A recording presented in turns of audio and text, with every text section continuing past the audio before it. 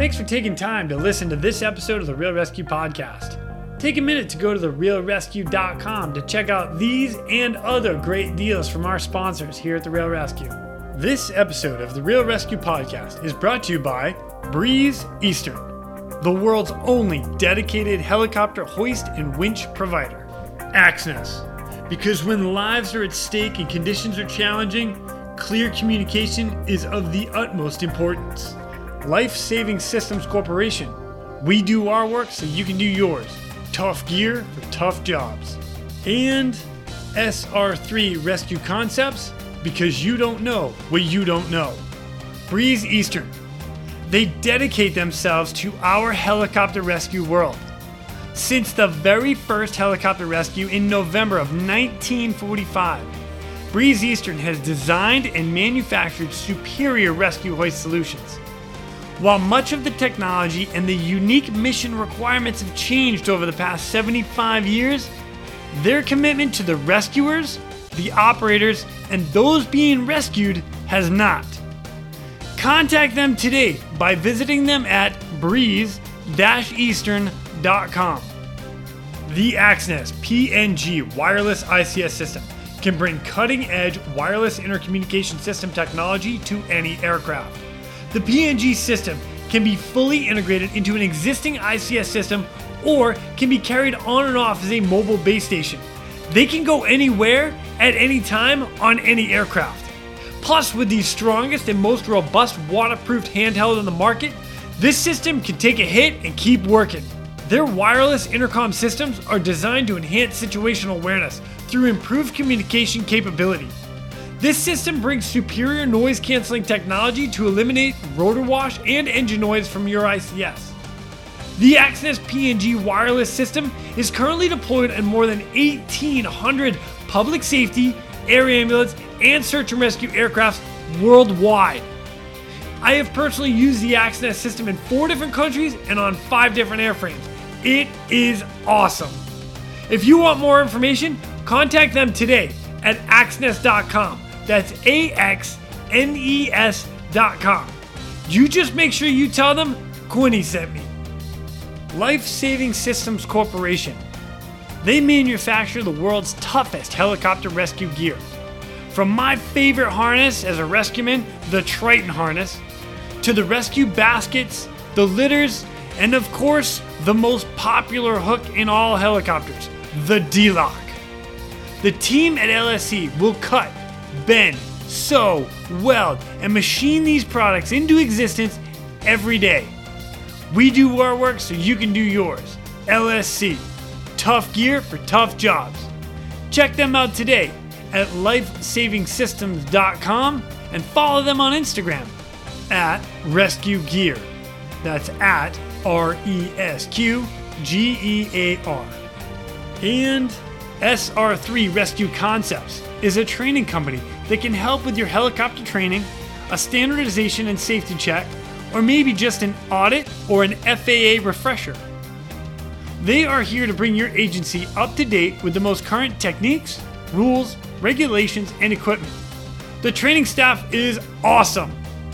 With the certified flight instructor pilots, experienced crew members, which I am happy to say that I am one of them, they offer training in rescue, medical, tactical, firefighting, ground operations, and night vision goggle use. SR3 is also partnered with Petzl to assist with personal protective equipment and the highly specific Lazard. SR3 also goes beyond the helicopter world as they provide high-angle rescue training and tactical medicine training. Contact them today at sr3rescueconcepts.com or over on Instagram at sr3_rescue.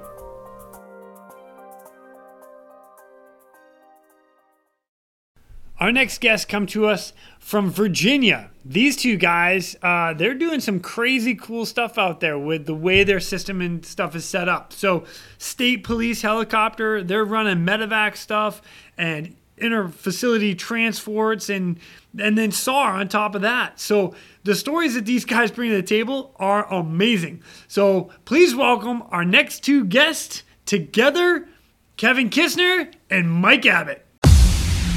My name is Jason Quinn. I am United States Coast Guard Rescue Swimmer number 500. These are my rescues and rescues from those of us that put our lives on the line every day so others may live. This is the Real Rescue Podcast.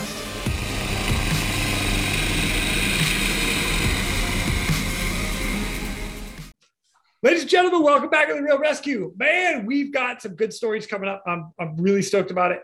To make it even better, this is the first episode that we've ever had flight nurses. So we get like the next level of medicine and the next level of care coming up. So you guys don't screw this up. I'm just going to throw that out there. All right. People are listening. They're not just going to listen. They're going to listen. All right.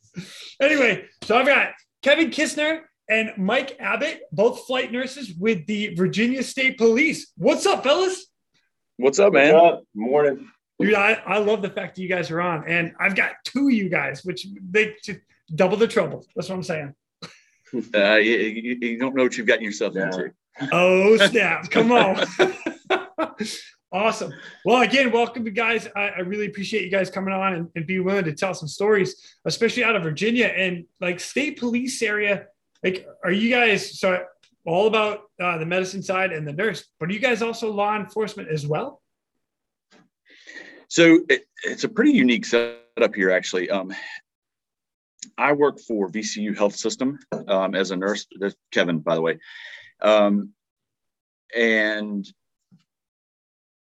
Mike works as a paramedic with Chesterfield Fire and EMS, the local fire department. And so we've got kind of got this unique relationship where we provide the medical services for Med Flight 1 out of Chesterfield, Virginia for the Virginia State Police. So we're not law enforcement officers. We do the medical stuff. But the other cool piece is we actually do police and SAR work and kind of contribute to that aspect of it. So nice. We're not employed by the Virginia State Police. It's pretty unique to get three entities between VCU and Chesterfield and Virginia State Police that make up the Med Flight 1 program. We've also got Med Flight 2 out of Abingdon, which is further southwest Virginia. Their program is very similar. They have a single health system that supplies their paramedics and nurses to do the medical work with them. Wow, man, that's pretty cool. Bringing as many resources together as you can to like provide patient care and rescue. Like, because all right. So for everybody out there, I get it. There are hills on the East Coast. There are mountains on the West Coast. But those of us from the East Coast, we call them mountains, right? It's the Appalachian Trail or Appalachian, depending on what part of the country you're from. All right, those are mountains to us, even though they're hills to the West Coast. Whatever. They are, yeah. Yeah, they're tall. Okay. I know you guys like do some crazy stuff there too. But before I get into that, I'll tell you what, Kevin, if you don't mind, I know you already started, but give us a little rundown, a little background about who you are and how you became a flight nurse. Yeah, so I started my career. I've been a flight nurse for almost 17 years. I started my career as a firefighter paramedic, and actually was in my senior year of high school and almost pulled the trigger on the Coast Guard. Wanted to go in the Coast Guard. Thought that's where I was going to end up, and I kind of took a pretty sudden turn. It was what I wanted to do, was go to paramedic school. So I went to college and got my degree in paramedicine and started working. So I grew up just in Dinwiddie, Virginia, which is just south of Richmond, and then went to Roanoke, Virginia. You're familiar with that area, to paramedic school. Came back to Central Virginia and worked for a couple of years as a firefighter paramedic. Actually used to work for Chesterfield, but I always wanted to fly. I always wanted to be a flight crew member. I was like, that's what I want to do. So I ended up going to nursing school. Went back to Roanoke, went to nursing school there. Worked for several years in the level 1 and the ER in the level 1 trauma center in Roanoke, and then got hired with the flight program that I kind of grew up admiring in paramedic school and Carillion Clinic lifeguard. So I flew with them for 10 years and thought, like, all right, I'm moving out of the fire and EMS world, and that's where all the high speed kind of, I got out of firefighting and got out of the rescue stuff. And I was like, all right, I've missed my window, but that's okay. I love my job and I love what I do. And then almost 7 years ago, probably pretty close to the date, actually. Ooh, I got a nice. call and said, happy anniversary. Yeah, thanks. I got a call and said, hey, they're putting nurses on med flight. And so historically, the med flight program here in Chesterfield has been paramedics. They started with a single paramedic and then went to a dual paramedic program. And yeah, so I got a call and said, hey, VCU is they're collaborating with the state police and they're going to supply the nurses for med flight. You should apply. And med flight was the program I had always wanted to work for. It's my hometown area. When I was a baby EMT, like looking up to the helicopters coming in, it was always med flight. And I was like, oh my gosh, are you serious? Like that's right. Yeah. So, are you serious, so Clark? Are you serious? Yeah. You serious, Clark?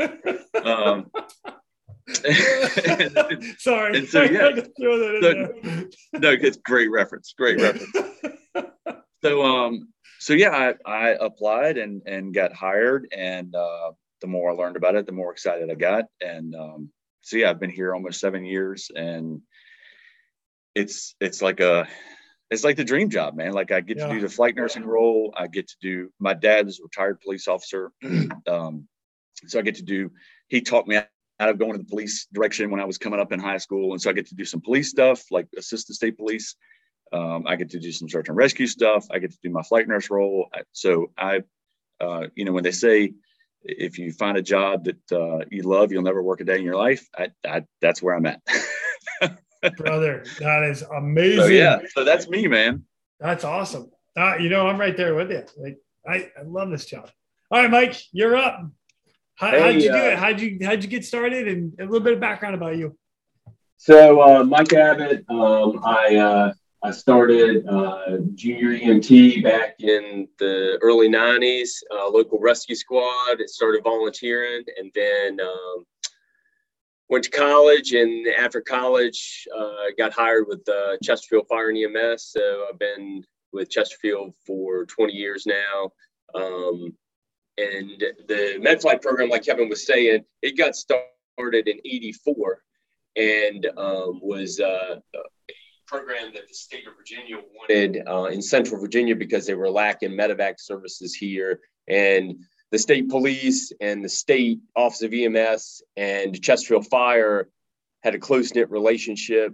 They came together, started this program. And as a matter of fact, the helicopter was stationed at our fire station 14 for years. Oh, wow. And they would fly it out of the back of the station.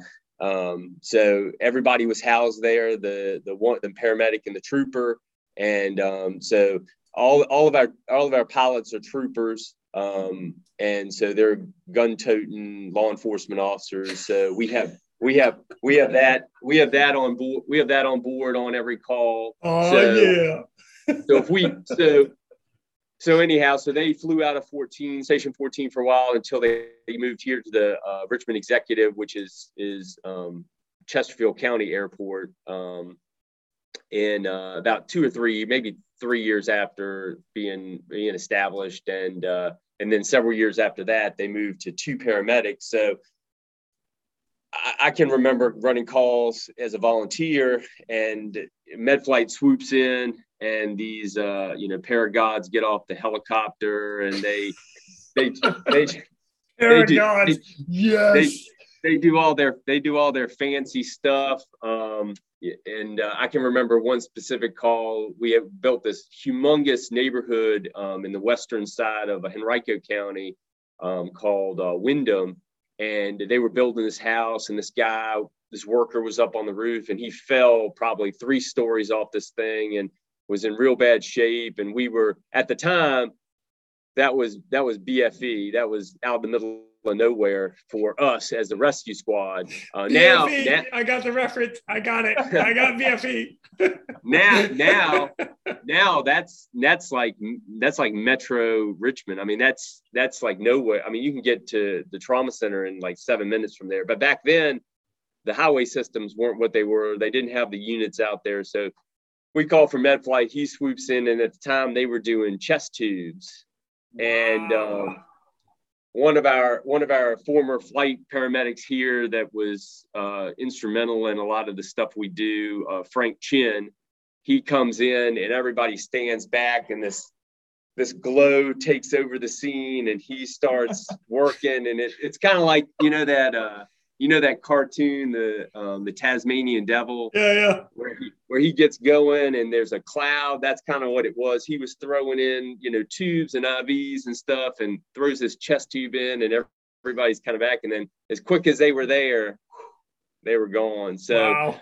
I think from that point on, I had an interest in this job, but I came to Chesterfield, did a lot of different stuff, got involved in tech rescue, was a regional tech rescue guy, got involved in the medical side of tech rescue, was a medical team leader for the regional team for a while, was stationed at the tech rescue station, did a lot of awesome stuff, had a lot of good rescues there.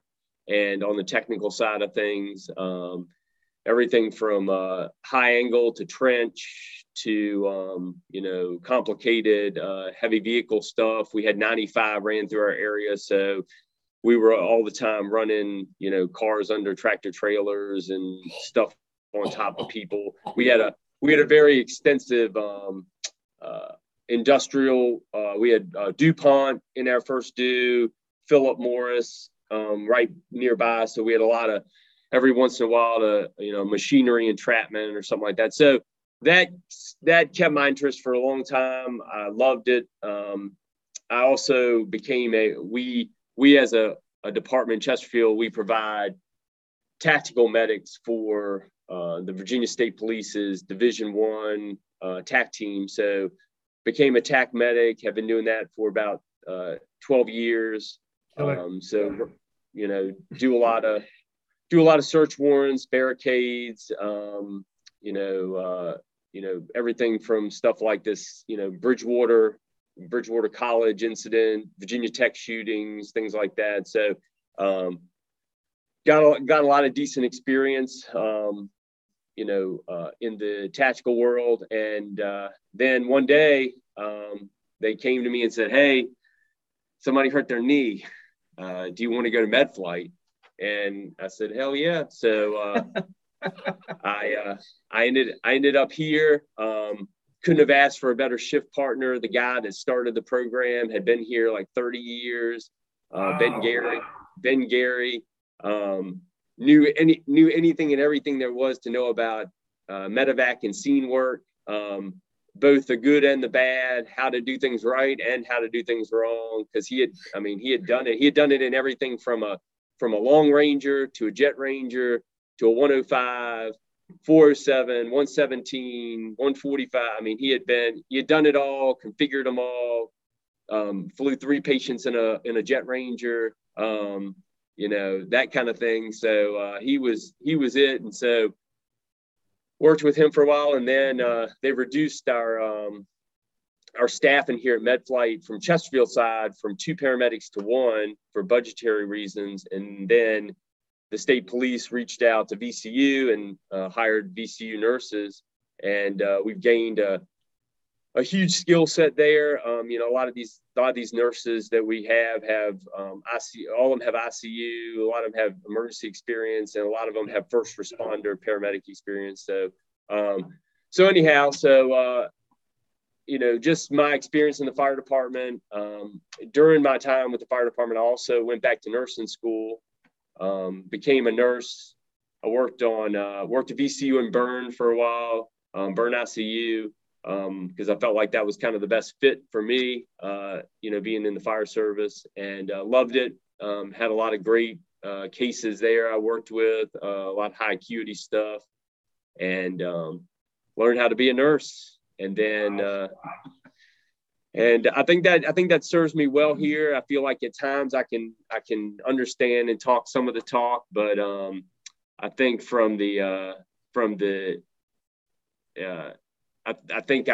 I think I fit better in the first responder technical rescue arena, and that's what I try to bring to med flight program. And, so anyhow, Kevin did touch on the law enforcement side of this program. And, one of the things we do a fairly decent amount of is just like wide area searches and suspect searches and stuff with our FLIR, with our FLIR cameras.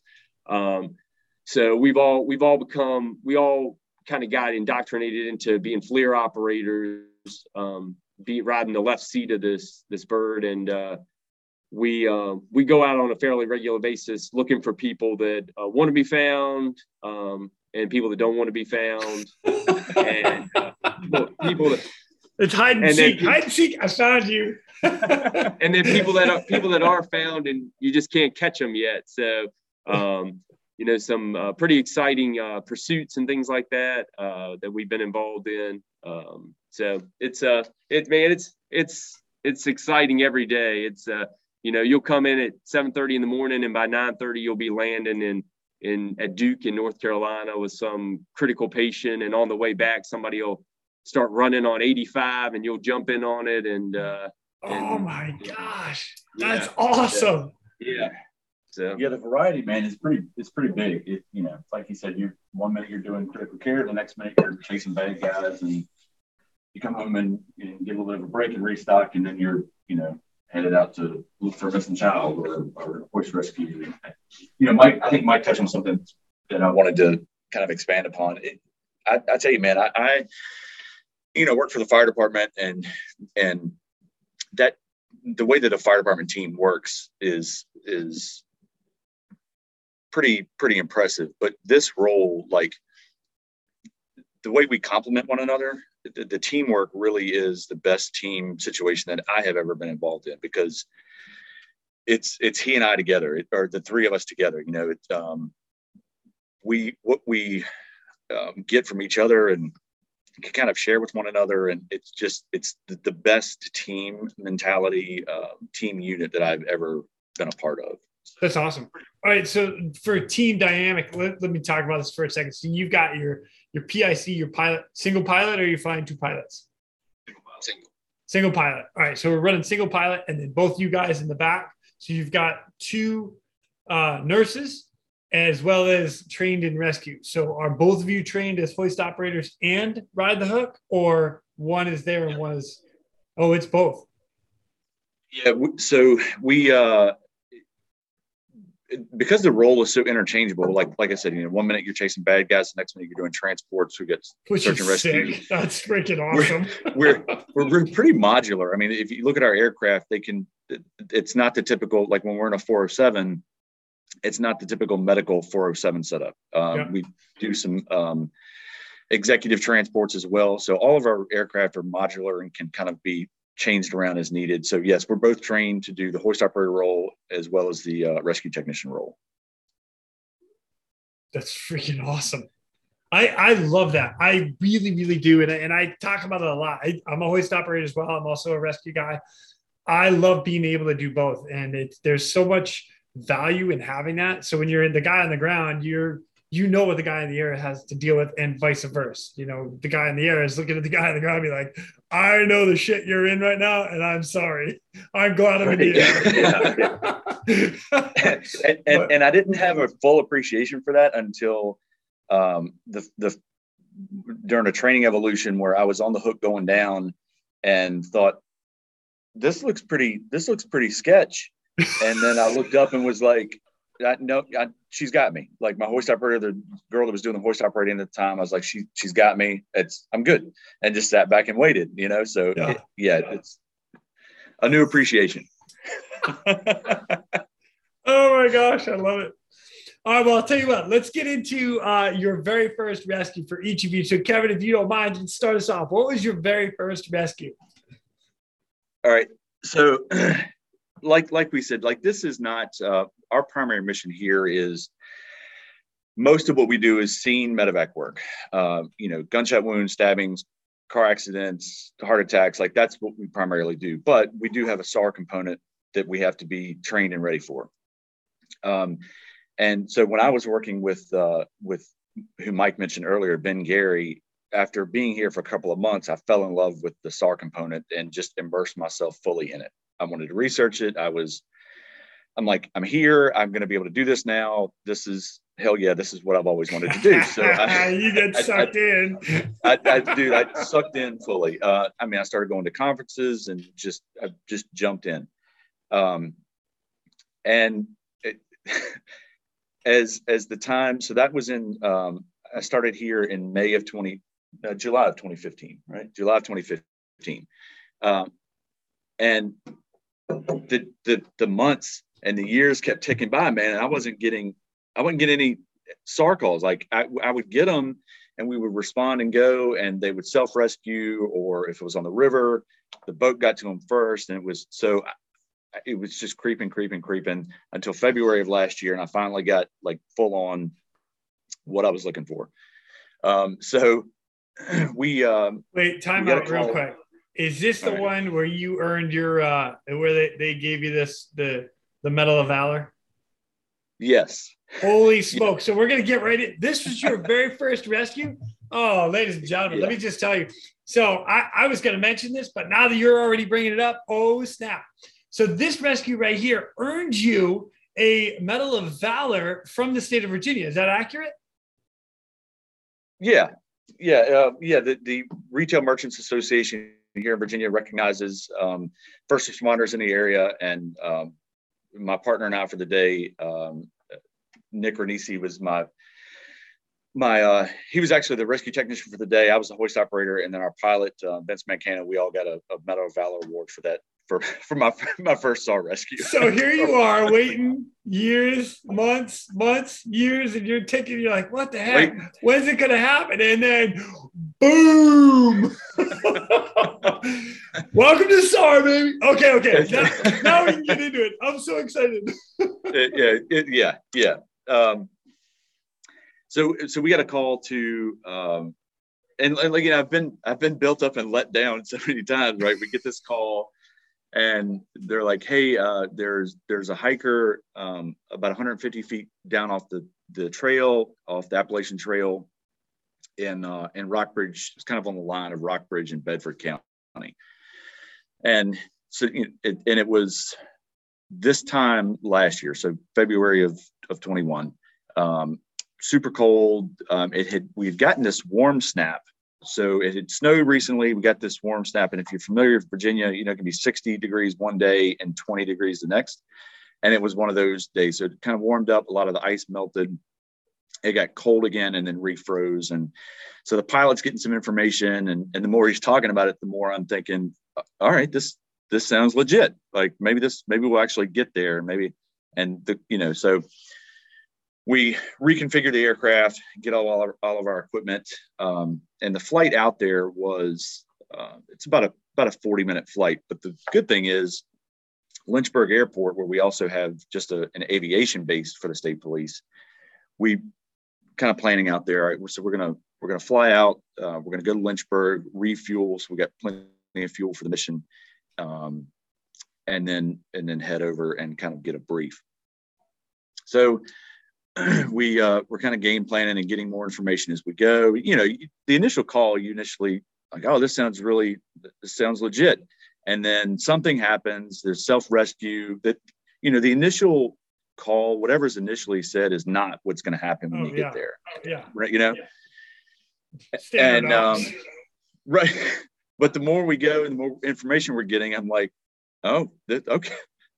All right. This is legit. We're going to do this. So Nick and I are kind of game planning on the way out there, what we're going to do. And, one of the things, because we don't do this every day, we're constantly kind of talking about it, even if it's training in hangar or just running through cadence and stuff. We're always kind of going through. Anyway, so we go through, we go to Lynchburg, we get some fuel, we head over, and this guy had fallen, like I said, probably 150 foot, 200 foot down a cliff, but we're in a 407, or not a cliff, fell off of this ice covered trail on the AT.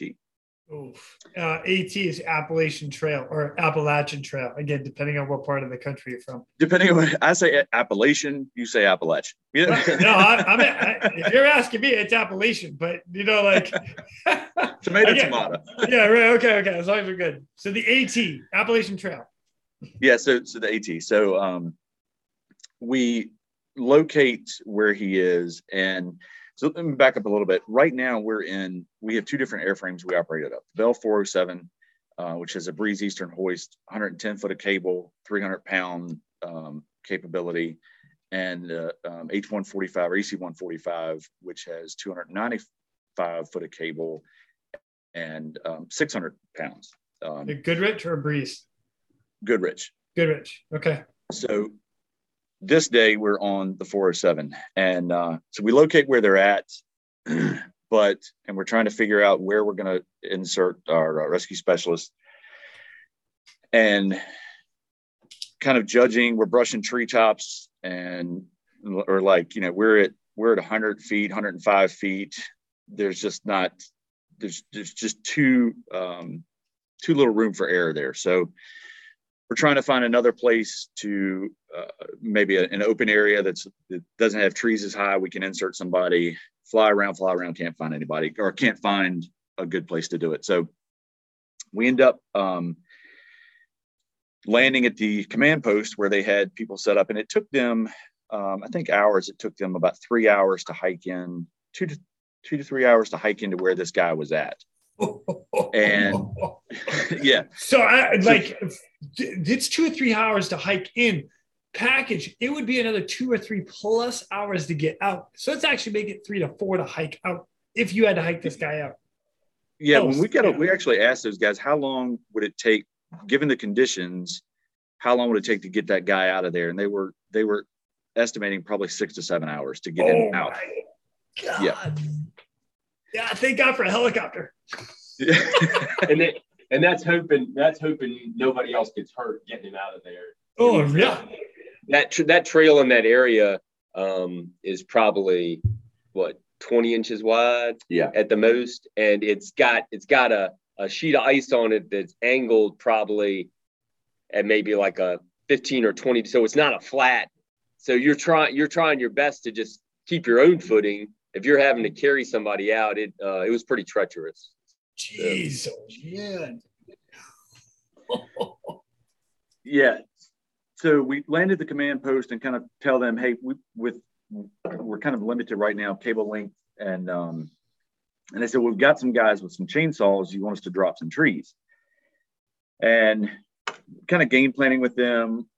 We loaded up some equipment and said, all right, yeah, if you guys can get to the ridge line and drop some trees on one side, on the, I guess on the leeward side, then that gives us enough space to kind of come in and insert a rescue specialist that can then get to the ridge line, get the victim, and then we can hoist them out from there. So we loaded up.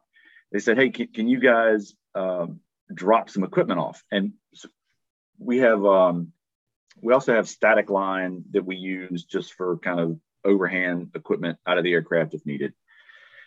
So we loaded up some equipment, water, blankets. This guy actually had lost his shoes. So it was a Liberty University group of runners that, I guess, like trail cross country runners that were out doing a run and in shorts and t-shirt and 3 miles on the Appalachian Trail. And so in his fall down the embankment, he lost his shoes, so he was barefoot. So we're trying to find a size 10 pair of shoes that we can give this guy. Nope, I'm in 12. No, I'm in 8. Should have thrown me Crocs, put it in 4-wheel drive. Yeah.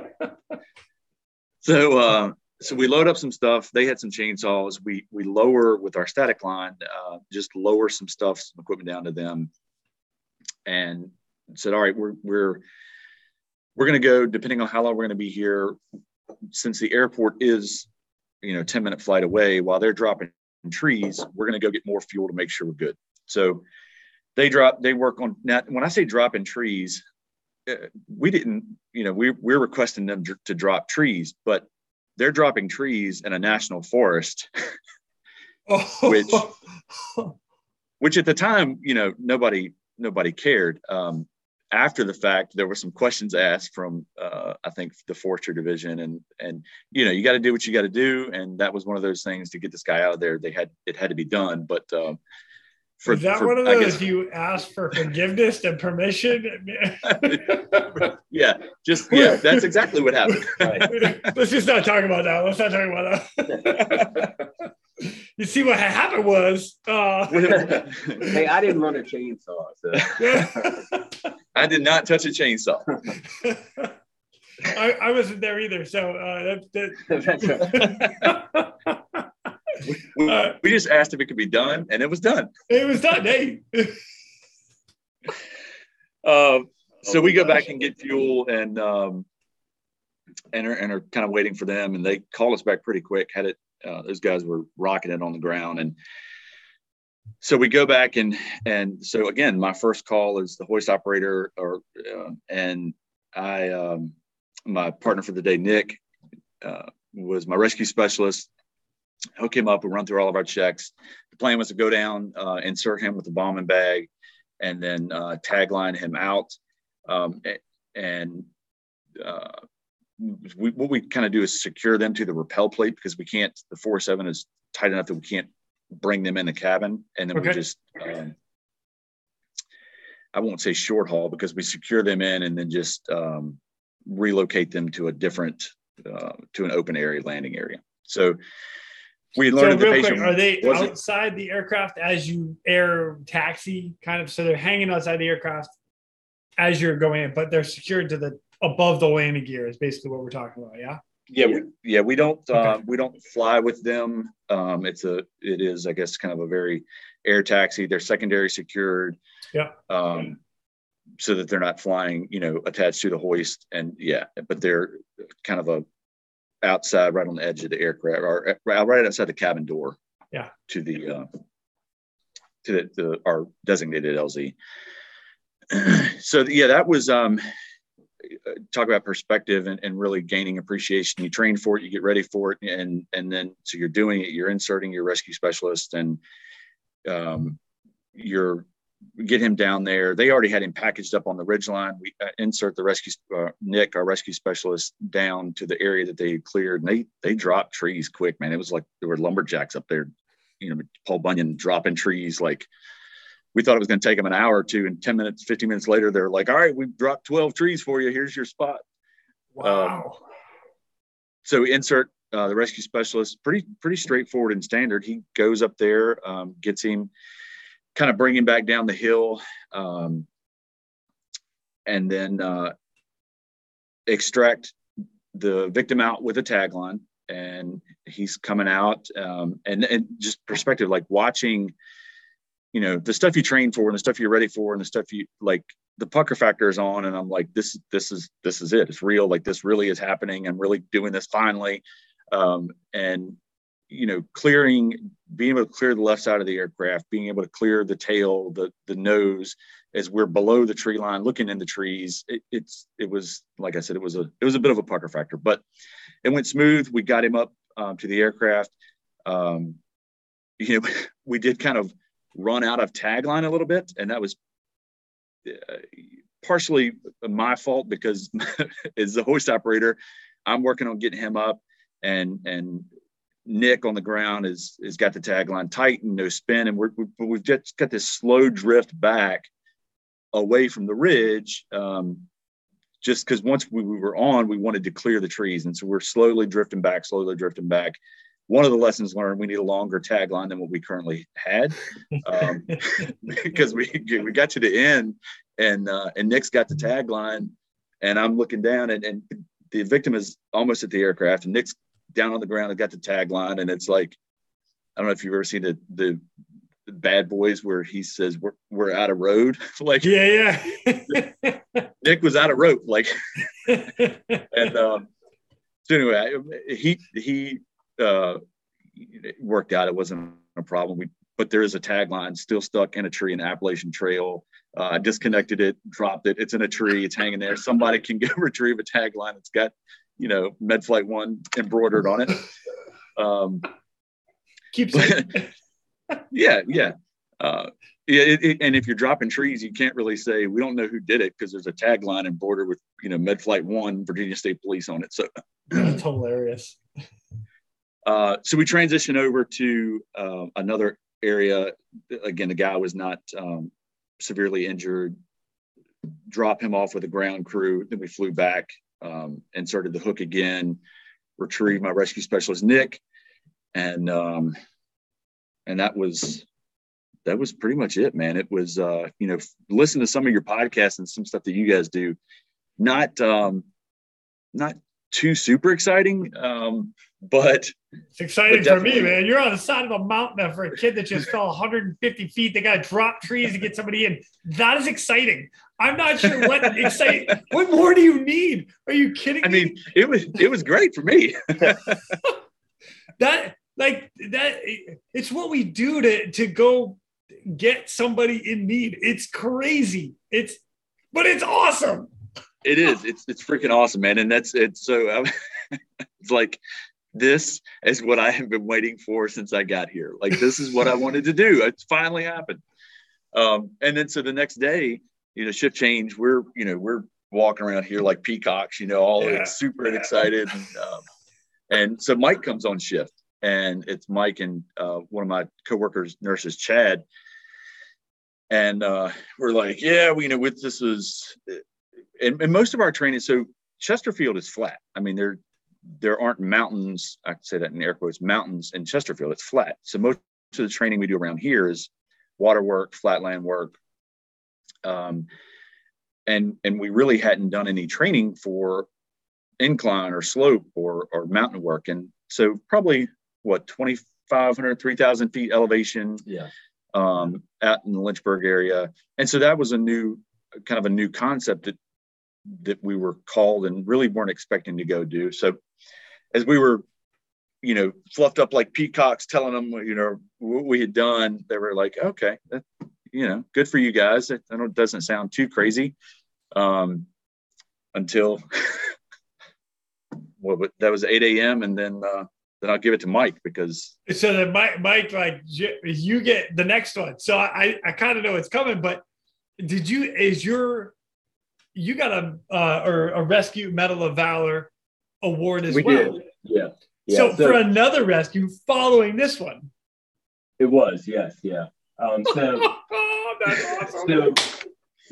So Kevin talked about, his long awaited, rescue. It finally came, all this stuff. Well, I kind of feel like my story is just the opposite. So I guess it's lucky. I guess luck might be the right word to use it. If you're in this business, I guess the luck is the right word, because yes. I feel like every rescue we got fell on my shift. So like Kevin was saying, Richmond, traditionally Chesterfield flat. We do a lot of river work.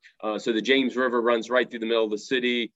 People tend to make bad decisions, especially when the river gets up, 12, 15 feet. When it's flood stage, they're not supposed to be out there. It can rise quickly based on water taken on upstream in the mountains and things like that. So anyhow, our traditional training that we did every year was with the City of Richmond Fire Department. They have a fairly robust water rescue team. They have about a bunch of dibs, and they tear up the river every summer, riding up and down, saving people and stuff. But every once in a while, and they traditionally knew their limitations, where they could use help and stuff like that. So for a number of years, it's kind of slacked off a little bit recently, but for a number of years, they would utilize us on every water rescue or river rescue that they had. They would just blindly say, hey, get us the aircraft in the air, just because we worked together on a regular basis. Wow. We knew their ops. We knew their ops. They knew our ops. We hoisted with them. They got on our hook. We would hoist them as victims, let them ride in the aircraft. They took us up and down the river on their dibs, jumping all these rapids and stuff. It's pretty awesome. coming over, low head dams. And so, I mean, so anyhow, we, on my shift, we ended up doing probably several, 3-4 rescues on the river, probably in like a maybe 2-year period. We got deployed several times, but it always seemed like, kind of like Kevin was saying, we were, right there, 2 minutes too late sort of thing. And they had already saved them. But my first ever was, had a family. And so at the James, they have these flat rocks. You can walk out to the river. You can get out in the river 25, 30 yards by just walking across rocks in some of these rapid areas and kind of traverse your way out there. So this family had gone out. They were having a picnic lunch. Unbeknownst to them, the river rose like 7 feet in like 2 hours. Holy cow. While they were out there just, eating and hanging out on this big rock. And all of a sudden they go back and they look around. I mean, it's like a scene out of like the Colorado River, and they're trapped. So the fire department had they had tried. They said, we just need y'all to come in and try to get these people out of here. So we had trained for a lot of years, not using our hoist as our primary rescue tool. We utilized a lot of skid pick-off techniques. Oh yeah. So yeah. Single skid or like, light on wheels or whatever you want to call it. Right. So all of our pilots were very comfortable with getting in there, tapping a skid, door comes open, you're tethered, you reach out, you bring victims in the aircraft, and then we fly to safety and make multiple runs or however it was. So that day we came in, I happened to be in the back. My shift partner was riding up front. We come in, the pilot's like, hey, I think we ought to just go straight in. Looks like we got a good spot there. It looks like things are getting worse for them. They had probably at that point, like a 4x4 area that hadn't been engulfed yet. They had 2 kids and a mom, and came in and stuck the skid right where we needed to, pull the kids in. Unfortunately, we had to leave the mom hanging onto this tree for the time being, because I just didn't have any more room in the back, and got the kids. Only took us maybe a minute to get the kids where we needed to get them. And a police officer was there to meet us, and we spun around, came back, grabbed the mom, brought her out, landed back where we were, and had a discussion with them. But so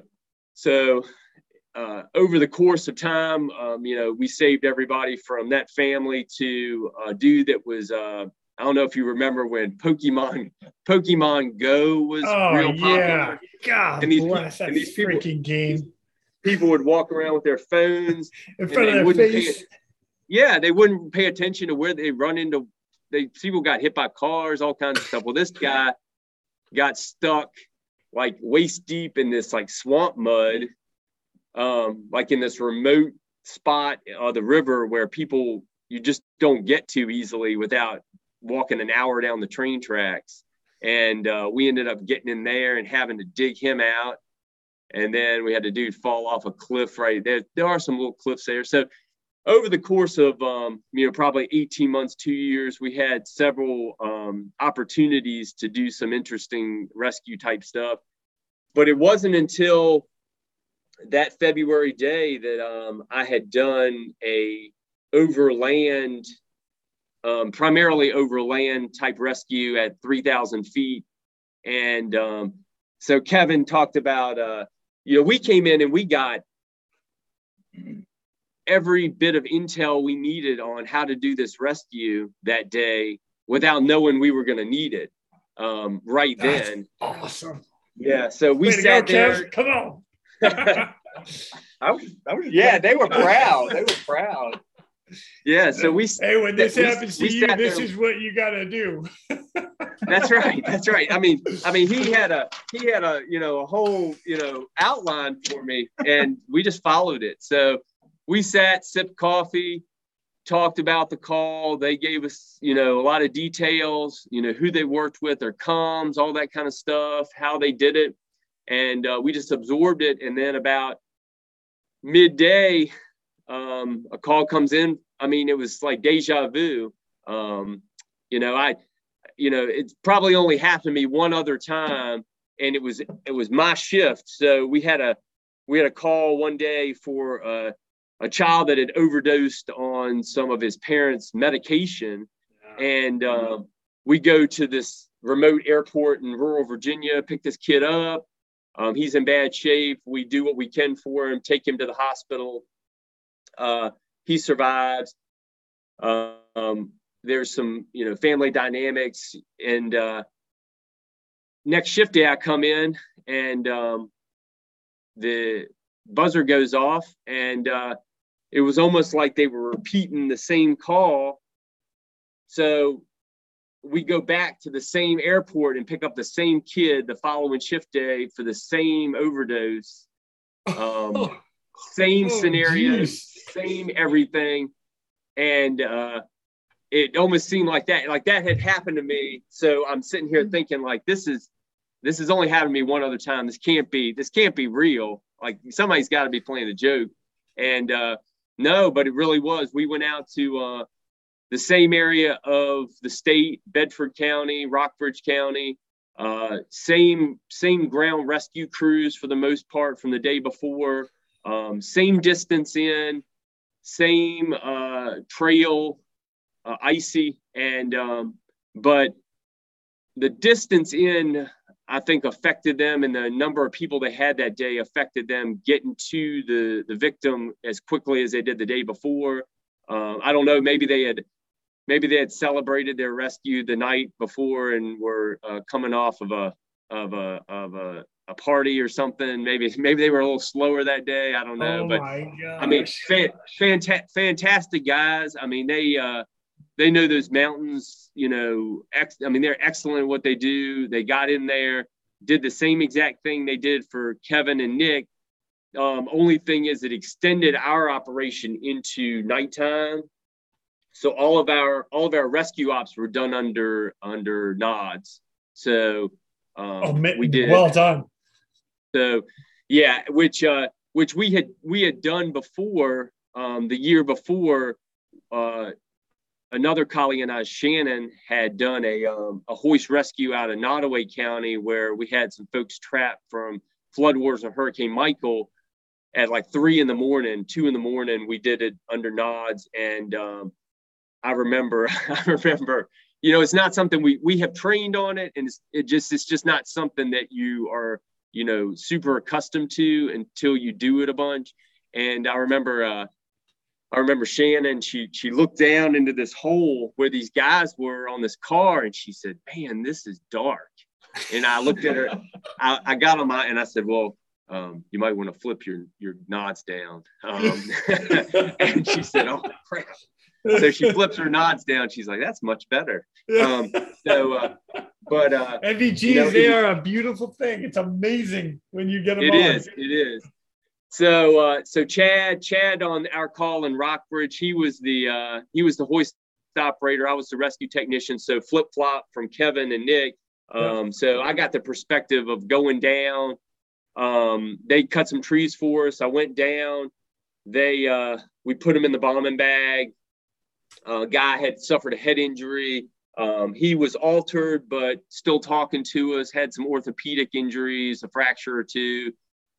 He had fallen about 150 feet, tried to self rescue, and then fell 300. So yeah. So he had made an attempt to get out of where he was and got probably halfway back to where he needed to be and lost it again. And it sounds, I guess for people that work in these terrains, they understand this kind of stuff.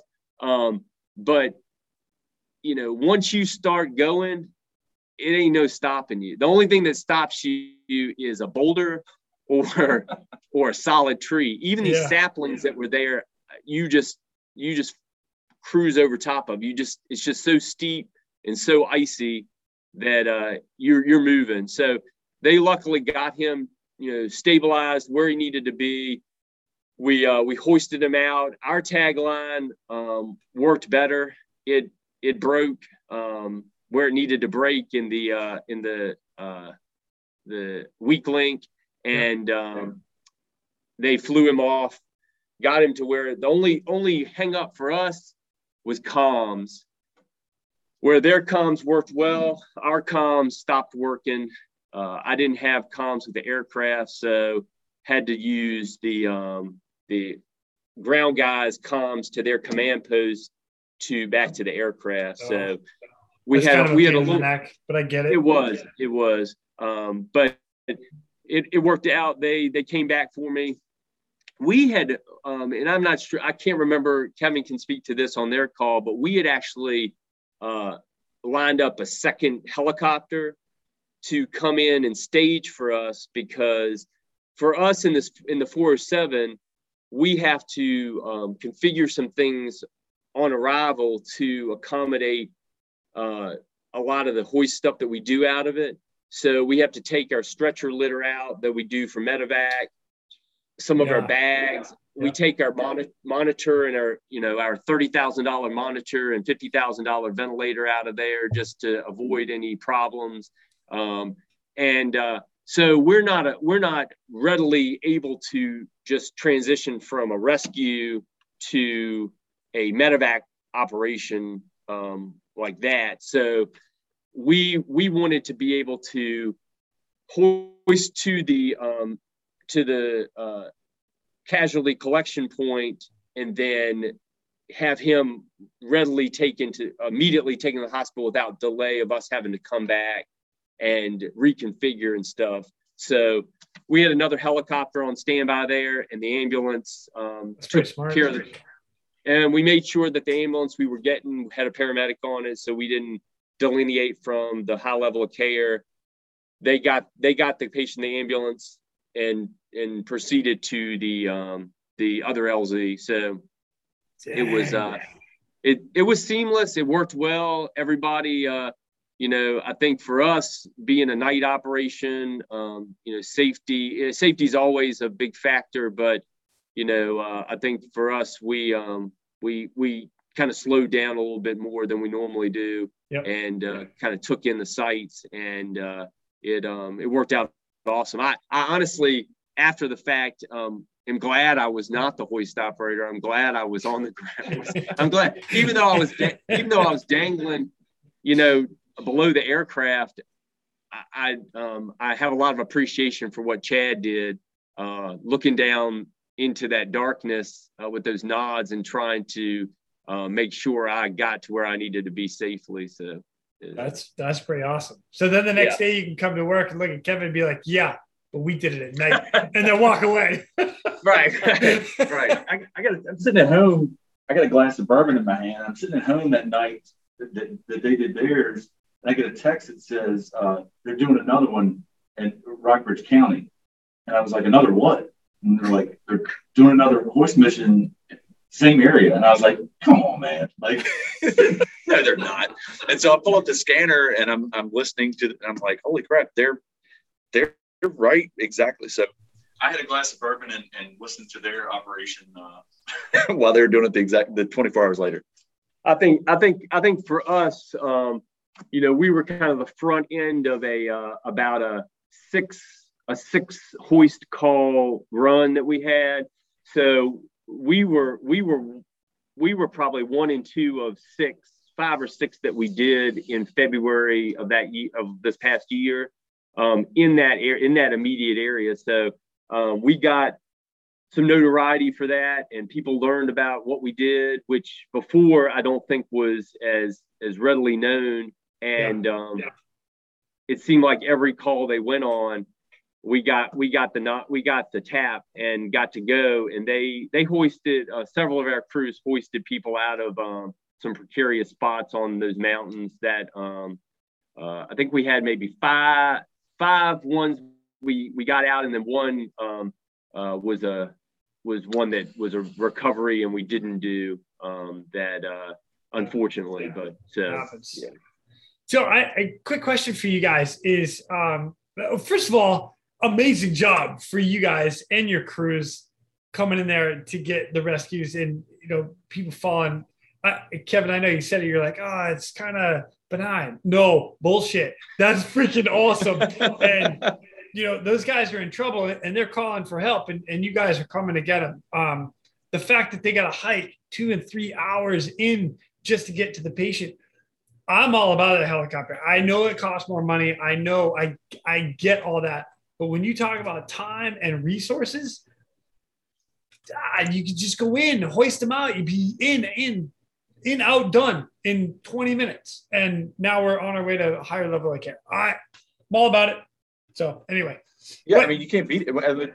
Yeah, it's when you look at the time it takes 20 to 30 minutes to do everything beginning to end versus hiking somebody out 5 hours. I mean, it's a no-brainer. Yeah. And anybody out there that's listening that doesn't realize that, man, find the local guys that have a helicopter. Somebody's got a hoist. It's starting to be a thing. Like, New Mexico has theirs. Arizona has theirs. Virginia's got theirs. It's out there. Like, you just got to make a call. You got to know who to call. But question. So when you guys go down to the scene, what are you bringing for equipment as far as medical equipment? You said the patients were already packaged, but are you bringing a full ALS kit with you? It's something that we're kind of discussing and looking further at now. There's been a transition and a growth of our hoist program over the past. We've slowly grown over the past, I think, say 3 to 4 years, but over the past 18 months, we've gone kind of from this slow, kind of gradual growth to, going to the moon, which is what we hope our crypto does, but different story. That was great. But so we've had this tremendous growth, and while in the past I think we've looked at we will provide everything. We've got to transition from rescue mode to patient care mode. We've kind of gotten into the mindset if you're in rescue mode, we've got other resources available in the area. You stay in rescue mode, right? So we're evaluating. We haven't taken. It's not something that we typically have gone down with an ALS bag because we're in rescue mode. We're looking at that. I would say, and Mike can chime in, but I think we're looking at, how much do we take down? Because I think you can go down the rabbit hole of, well, what if they need an IV, or what if they need medications, or what if they need air? Like, you get to a certain point where you go, you can't take everything with you. Get them in, or get in there, get them out, and get them to somebody else that's already ready and waiting on the ground. And the guys on the ground that were there have kind of the basic stuff anyway to manage them. So we're not taking a whole lot in right now. We're kind of evaluating that internally to figure out how much do you take, and do you want to go down that rabbit hole? Yeah. Yeah. So for me, coming from a tech rescue, tactical rescue type world, I have the stuff that I have on me, on my body, and it's pretty much been the same as I operate in the tactical world, on my vest and stuff. I have the basics, nasal airways, chest decompression type capabilities, my stethoscope, a couple of like Mylar blankets, things like that I carry with me, flashlights, and I'll do the basics for people, and use that as a level 1 kit until I can get them, where I need to be. Fortunately, with a helicopter hovering above you, you're only a hoist ride away from hopefully more definitive care. So, I think that was one of the lessons that I learned getting inserted into this situation was, once I got down to this guy, I had a little bit more time with him than I anticipated I would need. And then I started thinking about, well, what's going to happen to me if I have to haul this guy out of here with these guys? Like, what happens if they get a chip light and they can't come back for me, or something, or they run into another issue. And now I'm 4 or 5 hours with this guy hauling him out. So I think that, like Kevin said, I think that's something that we have started evaluating as far as putting together a more definitive kit that we can carry with us. I actually have made up my own kit, with a little bit more stuff in it that I can carry just based on that experience, to go along with some warmer gear. I can tell you that much. We, like I said, we're not mountain operation. We don't do mountain operations every day. And I can tell you it's colder at 3,000 feet than it is at ground level. I mean, I had my standard stuff on, my standard jacket. This past year we transitioned to Massif jackets that are incredible. I mean, those things, I don't know how they do it, but I can never get too cold and I can never get too hot in that thing. I wear it on every call I go on. And even when I'm in the cabin of the aircraft, and the shit's on, I'm as comfortable as I was walking between the aircraft and the ambulance. But yeah. So it's interesting you talk about that as far as like bringing gear down. I enjoy this conversation because a lot of times you start talking to medics and people that go down. So I like to bring a little bit of gear with me as well. But the question comes to, okay, now you've treated your patient and you're about to get hoisted. Are you riding with the patient or not? And if you're not, is your gear with you or is your gear going with the patient? Because at one point or another, your patient is going to be without something, and it's what if you get a chip light? Like, do you want your gear on the ground or do you want your gear in the air? And it's like, do you bring the O2, like a small O2 bottle and all the airway stuff?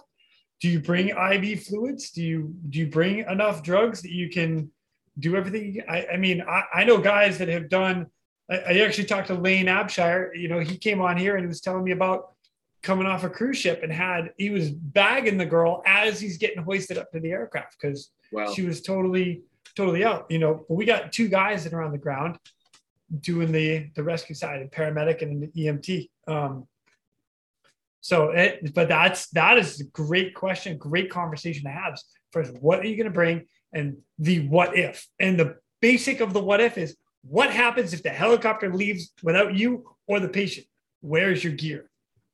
So yeah. Let me know how it goes out for you. All right, call me later. Yeah, definitely.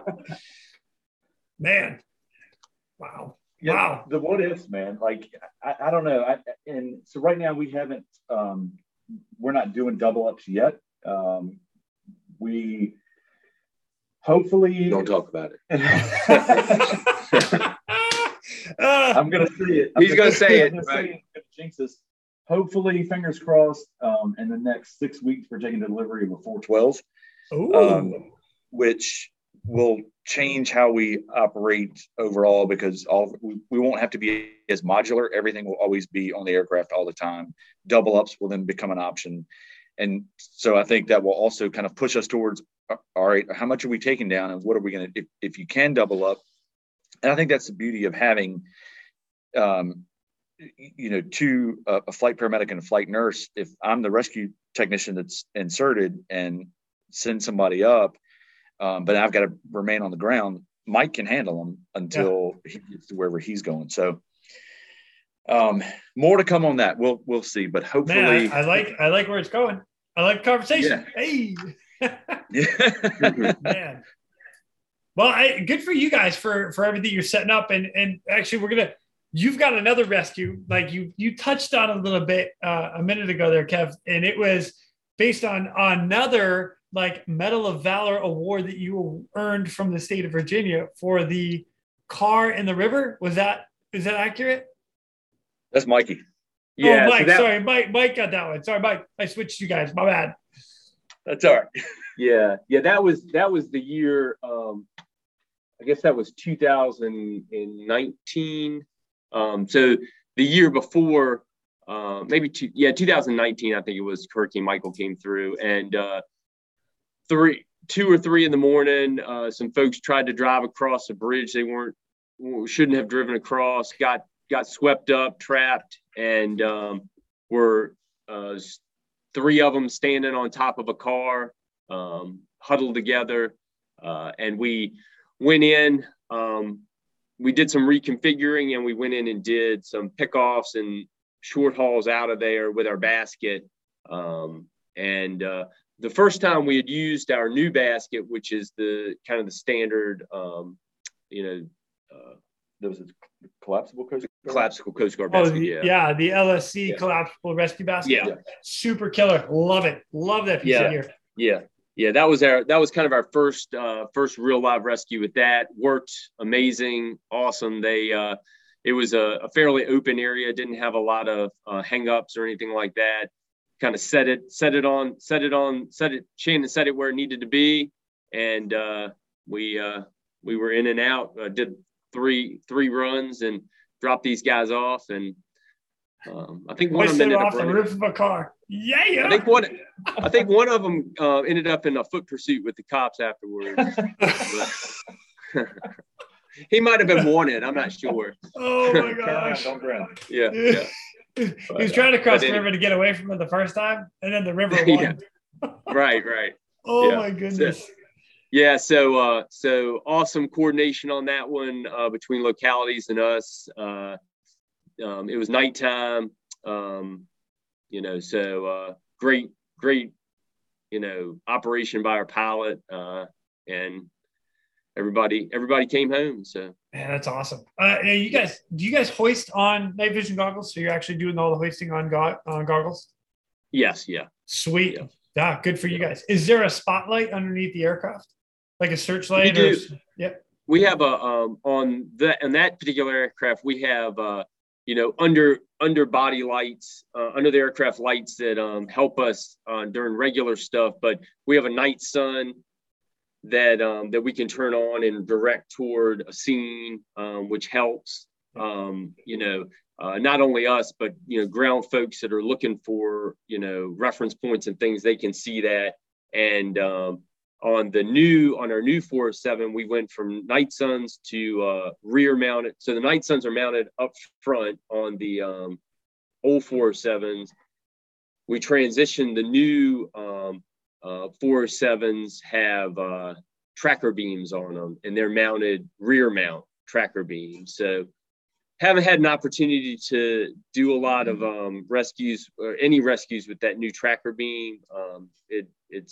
It's a little bit different than operating. I feel like that night sun, where it was positioned, we got used to that, and it's going to take a little bit of getting used to this tracker beam. Yeah, no, I get it. Yeah, got to just change it out. It's like upgrading your iPhone. You're like, it's right. I get to the home screen. What is this swipe stuff?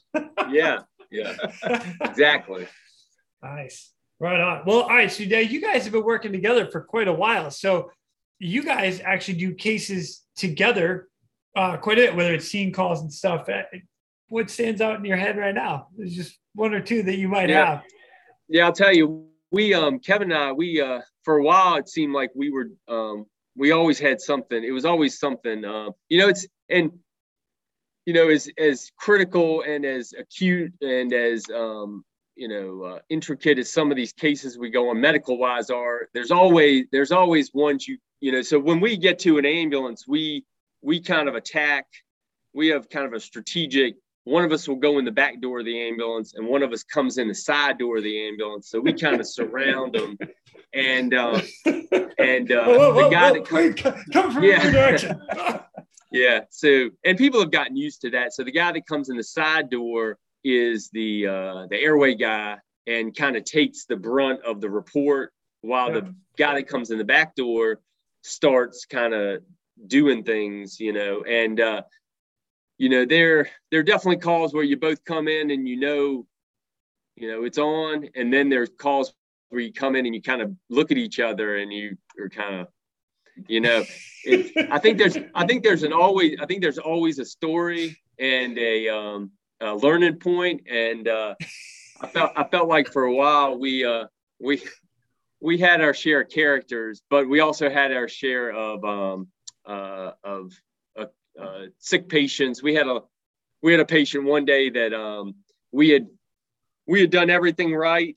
It was going well, and loading people in that 407 always adds a element of surprise at times, depending on how many people you have helping you, kind of how large the patient is, that sort of thing. Right. And as we loaded this lady in the helicopter, the crew kind of gave us a, thanks, started walking away. And just about that time, I'm off of comms at that point. Kevin is in the aircraft. He starts kind of waving to me, and we realize she's in VFib.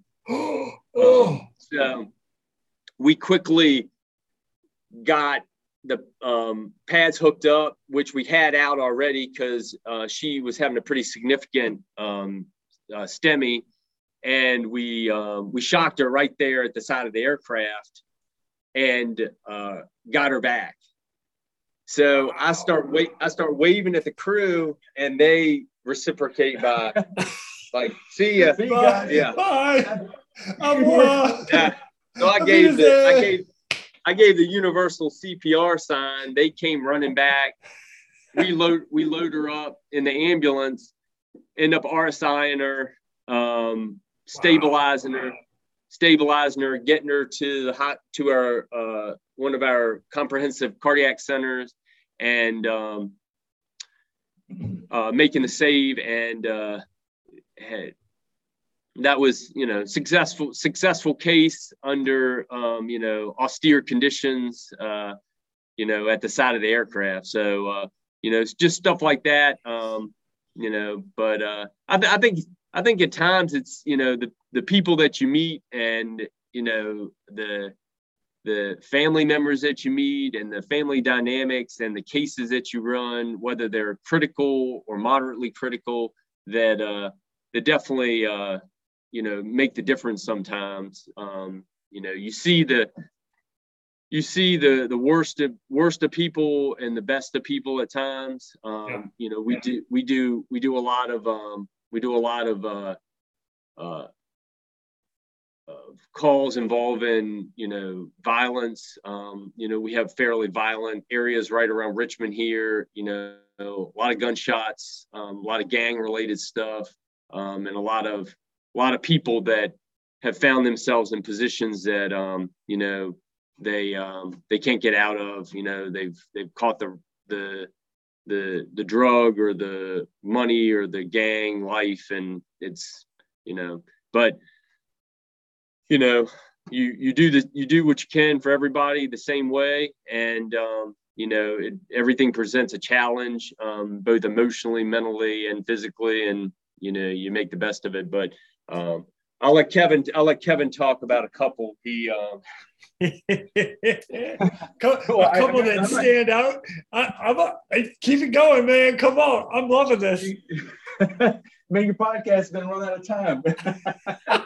Not a chance. Go ahead. What do you got for us?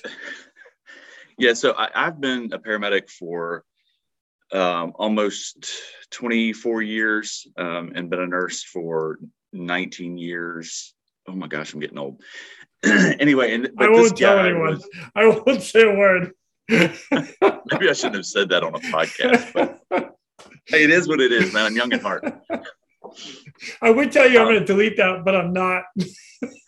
Anyway, so you got this patient. You got heart problems. Yeah. So we get called out for a guy having a heart attack, and go down. It was probably a 15-20 minute flight to pick him up. We get to where he's at. The EMS crew had done a great job.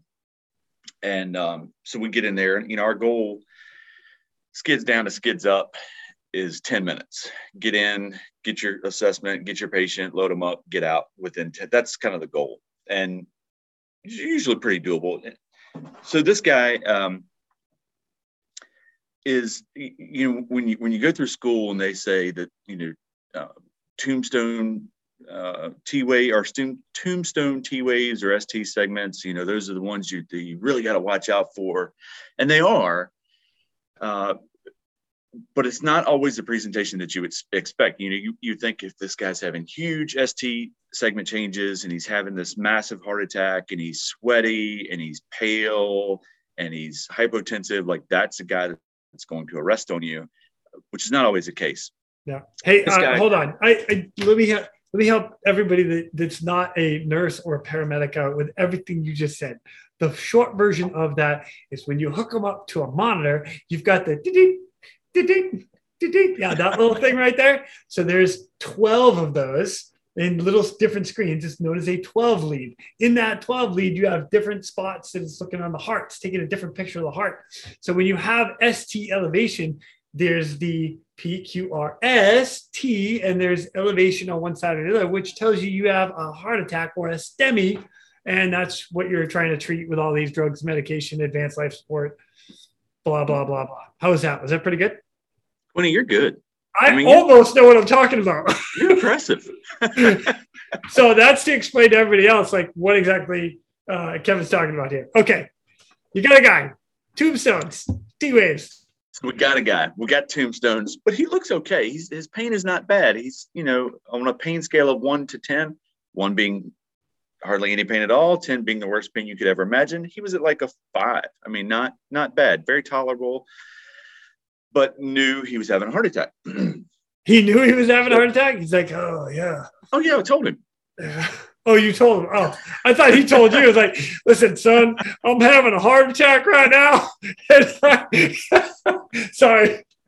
And when they do that, they say this felt just like my last heart attack. That's what we call a clue. Oh my God. So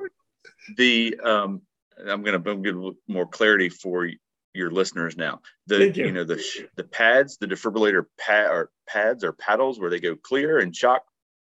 Well, it's pretty much gone hands-free now. So they're just pads. You put these pads on the patient, and depending on where the heart attack is, based off of looking at that 12 lead, which you so beautifully described earlier, depending on where it is and how the patient looks, sometimes I will preemptively just put the pads on the patient for the transport, just in case I may need them. Yep. Smart move. Sometimes I'll pull them out and have them at my side. Sometimes I just go ahead and put them on and save a little bit of time. So, like I said, we have probably a 20 to 25 minute flight back to the hospital. We load this guy up. We give him a little bit of pain medication. We run through the whole chest pain protocol. He'd had his nitroglycerin. He'd had his aspirin, all these things to help buy his cardiac muscle some time before we get to the hospital, because he ultimately needs a cardiac catheterization. Smooth flight. No problem. Pain had gone down to like a 3. And I'm sitting at his head in the 407, and I'm looking up. Our monitor's mounted directly over the patient's waist.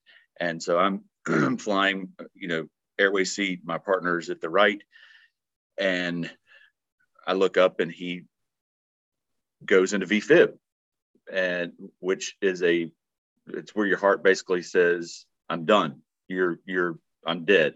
And you get a little bit of time where it doesn't, the top part doesn't speak to the bottom part, and it just kind of goes in crazy rhythm, and you can shock it, you can defibrillate it to get it out of that back into a normal rhythm. So we did. The pads were already hooked up. Nice. Try to stimulate, make sure, check, do all the things, charge, shock.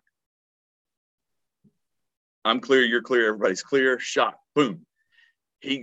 Oh my God. He like jumps up. I was like, whoa, it's okay. He's like, what the hell was that?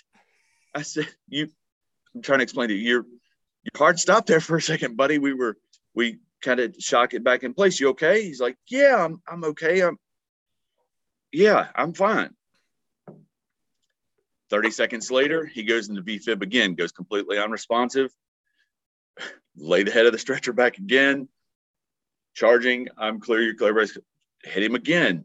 Oh my gosh, wakes wide awake again. So now you're thinking, in the helicopter all the way to the hospital. I all the way to the love it. hospital on ICS, so my pilot can hear everything that's going on in the back. And at this point, we said, "Hey, Dave, how close is the next closest hospital instead of the one we had intended to going to?" So at this point, you're thinking, he needs an antiarrhythmic, right? Yeah. And amiodarone is the primary antiarrhythmic. But for those of you that don't know, if you've ever tried to pull up amiodarone, if you have to pull it up very gingerly and very slowly for your bolus, because if not, you get this big giant syringe of bubbles. It's very soapy-like. So it has to be very tailored and slow and nice and cautious and not rushed. And in a helicopter where you don't have a lot of space, one of my coworkers calls it the junk drawer mode, where when the in the back of a 407, when you get everything out, when you get one or two things out, everything is everywhere and there's nowhere to move. So we've gone full on junk drawer. And when you're full on junk drawer, you don't have room to pull things up. But it's very, very busy. 20 seconds later, he goes into VFib again. Unresponsive, like out. VFib, dead. Shock him again. Wakes up. Knock it off. By the seventh time of him doing this. Oh my God, dude, what? 7 times he would go into VFib. My partner's is like quickly, cautiously, slowly trying to pull up the amiodarone so we can give him a bolus all the time. Like every time he would go into VFib, we'd shock him, hoping that he would come right back out of it, but also thinking we've got a lot of other things to do after that. So by the 7th time, we had diverted and landed at another closer hospital to get some more assistance and space and room. And he said, time number 7, he goes into VFib again. And at some point, like over the years of doing this, at some point they don't come back out of it. They don't wake back up. Right. I mean, 7 times is the most I have ever done where I have shocked them, they've woken up, shocked them, they've woken up. I mean, and you'll have to correct me if I'm wrong, but in your first one, you might not have it maxed all the way out. Depending on what you're using, whether it's Zols or Life Pack, like you can have it. Right. You can have it at a lower setting. Boom, shock them, they come back. Then you turn it up if they go into VFib again, until you get that 360 or 360 on the Life Pack and 300 on the Zol. Yeah, unless you're biphasic. If you're biphasic, it's 120, 150. Yeah, okay. But yeah. And so the 7th time we're on final to the hospital, which is not far from the original hospital, but again, needing more help, more room. They had a cath lab. Maybe we just go here and get this guy the help he needs. The 7th time he goes out again and we charge it and shock it again. And he wakes up and, pardon my language, earmuffs kids, if kids are listening, he goes, "Son of a bitch. What are you guys doing to me?" And I said, "Buddy, I'm really sorry. I know that hurts." He's like, "Hurt? Why do you keep doing this?" So we tried to explain to him, "Sir, your heart has stopped 7 times now, and we were able to shock you back into a normal rhythm each time." He's like, "I'm glad to be done with you guys." Sorry, pal.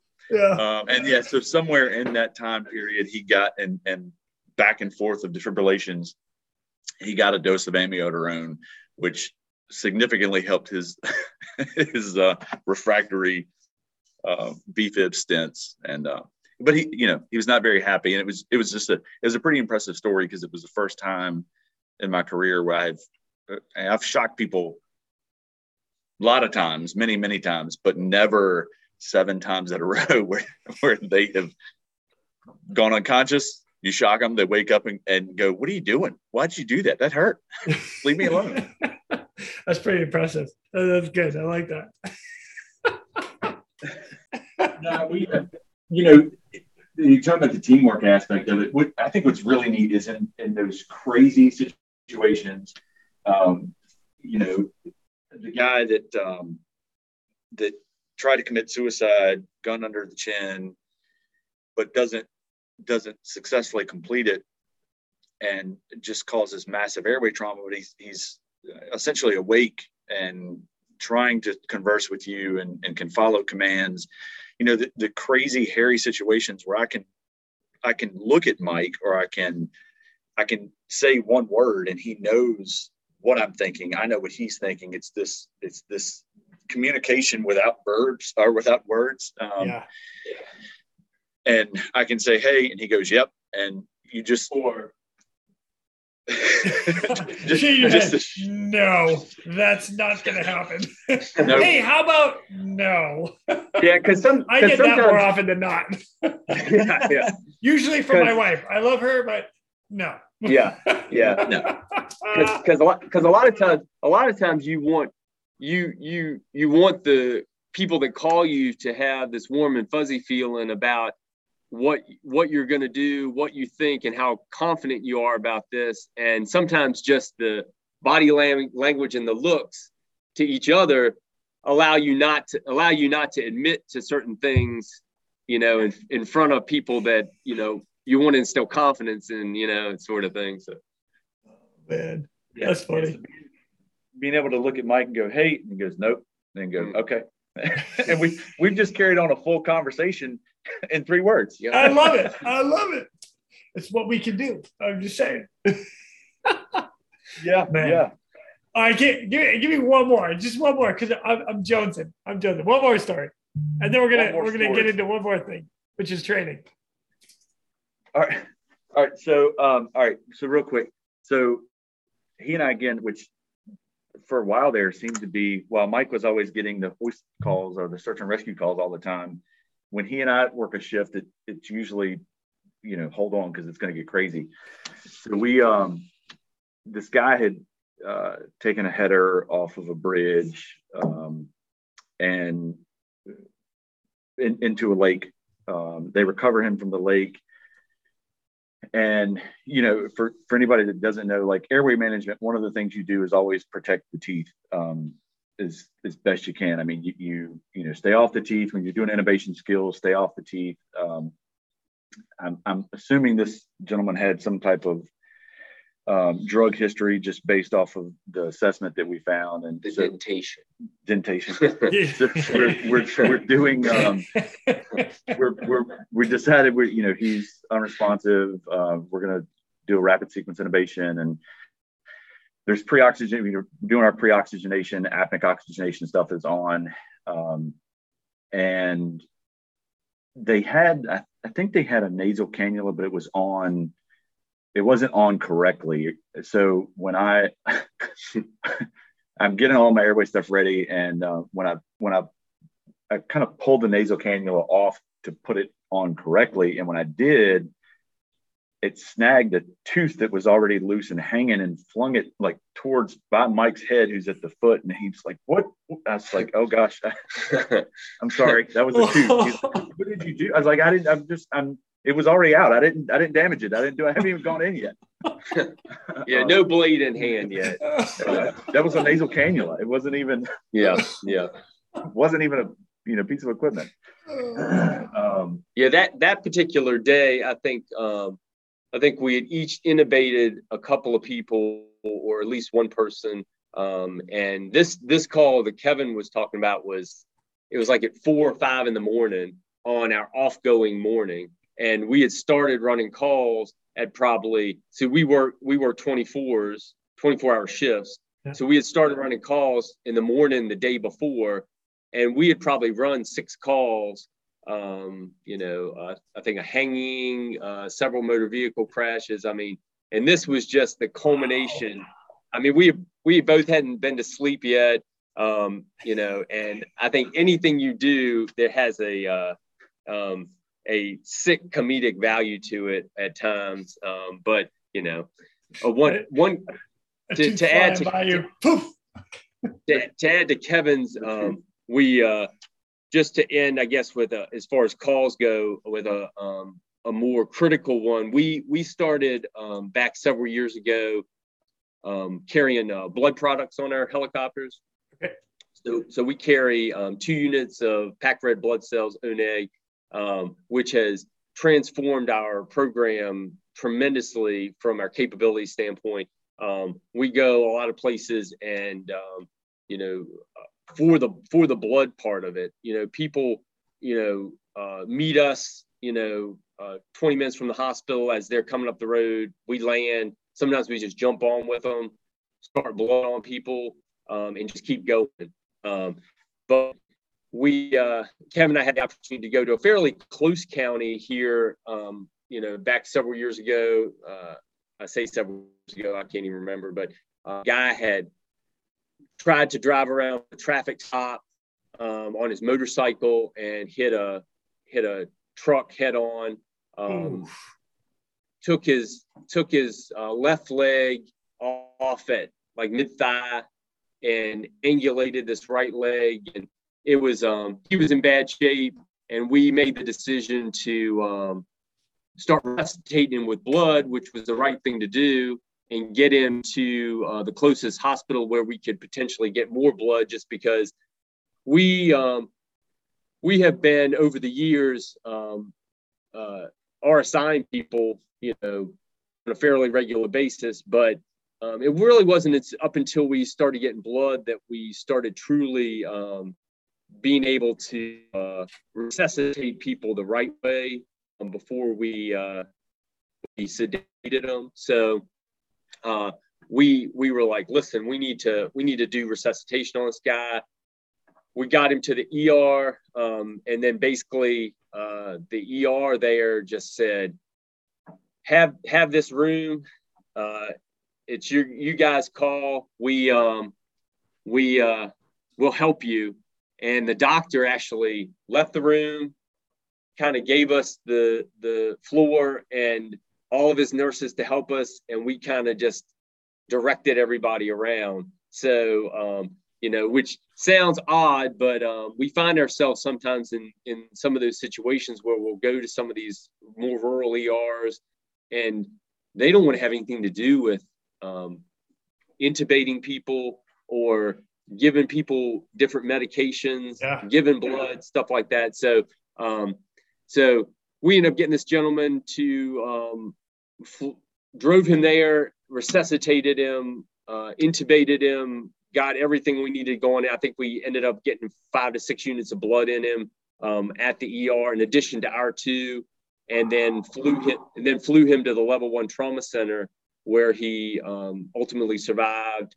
Ended up, losing that left leg, but it was a very successful, call, just based on the fact that he was in definitely some peril when we got to him. So the left leg, or the leg that was amputated, and they told us it was amputated, and you look down, and I think it was cold, so it had blankets on, and we're looking, and the leg was gone. It wasn't there. Like, he's on a backboard and he's immobilized, and it wasn't there. And we hadn't gotten to like a detailed secondary survey, right? I mean, we're doing resuscitation, and we're getting lines put in, and we're working on airway control, and we get to the hospital and get him over to the bed. We're getting more stuff going, and I was like, why is he sitting on this? Why is his shoe under his back? And I couldn't pull the shoe out from underneath like the small of his back. I was like, just thought it was a shoe. Well, it was still attached to his leg that was folded up under him, twisted around. So it was there. It was there. It was there, but it wasn't there. Like, it was amputated just by a little bit, but it was tucked up under him. And I, of course, didn't realize it until I tried to pull the shoe out, which is still attached to the leg that was twisted up under him. So, oh my gosh, craziness, man. Crazy. That's why I love this job. I mean, you never know. You never know what it's going to be. You never know. You never know what you're going to get. The tones go off, and you're like, let's do this. Yeah. And then you end up chasing some guy through the snow that just robbed the 7-Eleven. And you find him because his footprints on FLIR are still lit up in the snow. I love a FLIR. That is awesome. In your info, you're looking, you're like, hey man, they're footprints, and they go to that shed over there. Oh, I freaking love it. Man, that's awesome. Well, I'll tell you what, man. Let's move forward a little bit because I want to talk a little bit about training. So we're going to give a mad shout out to SR3 Rescue Concepts right now because you guys have them come out and give you some training. So Dave Cowan on this podcast, Pat Barber on this podcast, Rob Bunday on this podcast. We're your 3 instructors, and a shout out to my daughter, Haley Quinn. She was there as well as an observer or trainee, we're going to call her, picture media taker. That's right. Yeah. That's right. Yeah. So you guys had a chance to meet my daughter and get some good training. So one of the things I'd like to really touch on more than anything else is your program, and you just talked about it earlier, your program is kind of shooting to the moon. You guys are making big changes with your hoist and the way you do rescue in general. But give me a rundown as far as before the training, during the training, and now. That would be awesome. Like, how do you guys feel about it? So full disclaimer, I'm not being paid. Neither one of us are being paid or compensated by anybody, any product or whatever company. But I first came to know about SR3 at the Heli Expo Rescue Summit. This is many years ago. I met Dave Callan. Dave, who used to work for Las Vegas Metro PD, was giving a lecture about an accident they had at the time. Actually, for those of you that don't know, SR3 is named after one of their coworkers. That was his call sign, who was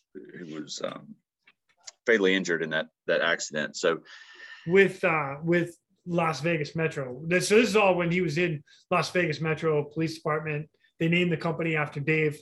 Totally. Yeah. Thank you. Yeah. Thanks for clarifying that. Yeah. So when he was with Las Vegas Metro PD and kind of that mindset, that police department mindset of, that when a new guy would come in, the veteran would train him up, and then that person would then become an instructor, and then that person would train the next person. And there was never any formalized training process. And the more Dave talked about kind of their history, their culture, kind of where they were and how they came to be and what happened, it really resonated with me. It felt like he was speaking about our agency. Like he was looking in your eye and saying, Kevin, listen to the words that are coming out of my mouth. This is for you. Thank you, Dave. Thank you, Mr. Dave Callan. Dave Callan. Dave Callan, Pat Barber, Rob Monday, those guys. Love them, man. Oh, I love it. Yeah, so that's how I kind of came to know those guys and just jumped into the hoist world altogether, learning anything and everything that I could, and thought, man, we've never had a formalized training program. We've never had any an audit or a formalized training, anything. Maybe we should look into that. Smart move. Step one, smart. Step one. Wait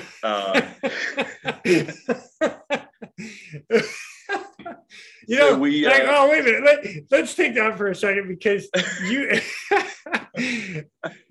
got to take a step back for a minute, and you got to look at internally at the program, at what you guys are doing. And this is for everybody out there. Take a step back for 1 second and be like, man, have we ever actually asked for somebody else's help?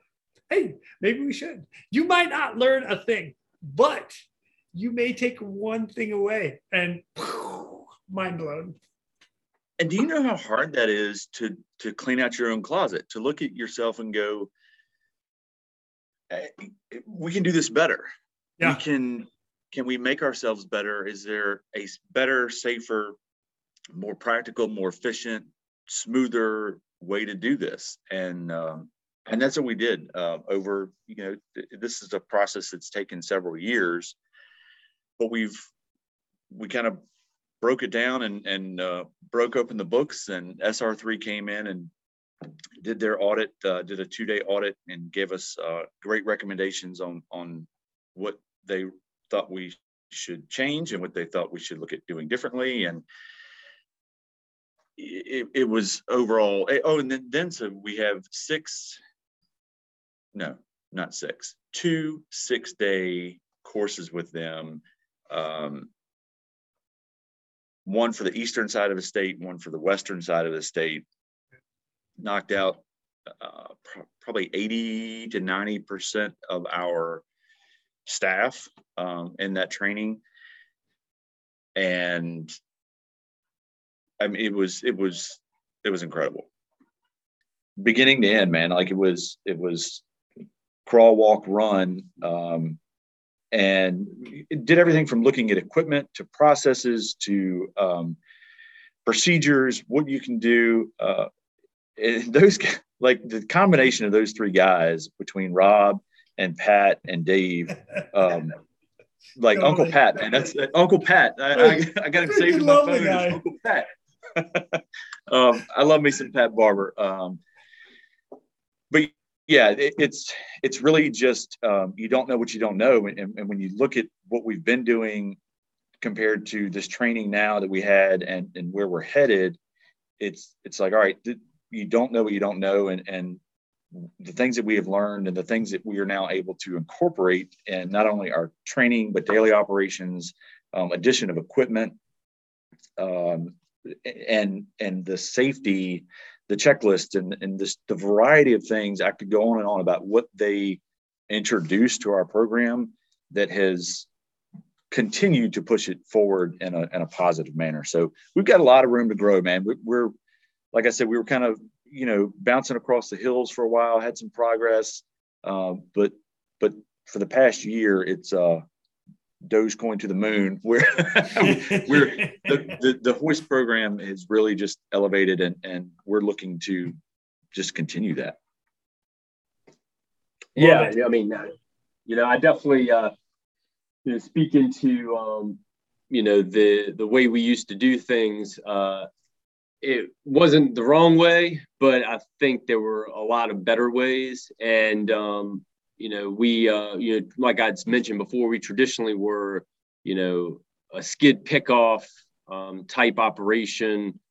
Primarily, if we had to put the hoist cable down anywhere, it had to be a, open football field or something. There wasn't a lot of like, tight insertions or anything like that. And I can tell you, after 6 days of flying with Pat in my pocket and Rob in my pocket, and just the tutelage and confidence building and crawl, walk, run, by that last day, I mean, we were, I would have flown and gone down and put the hoist cable down, in a quarter size area if that's what needed to be done. It was night and day. It was awesome. I mean, we just, the skills were one thing, but I think just the mental and psychological confidence that grew over those days from just their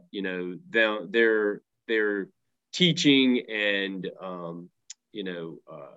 confidence building, lectures and skill sets and things that they showed us. It was, profound. So, man, that's awesome.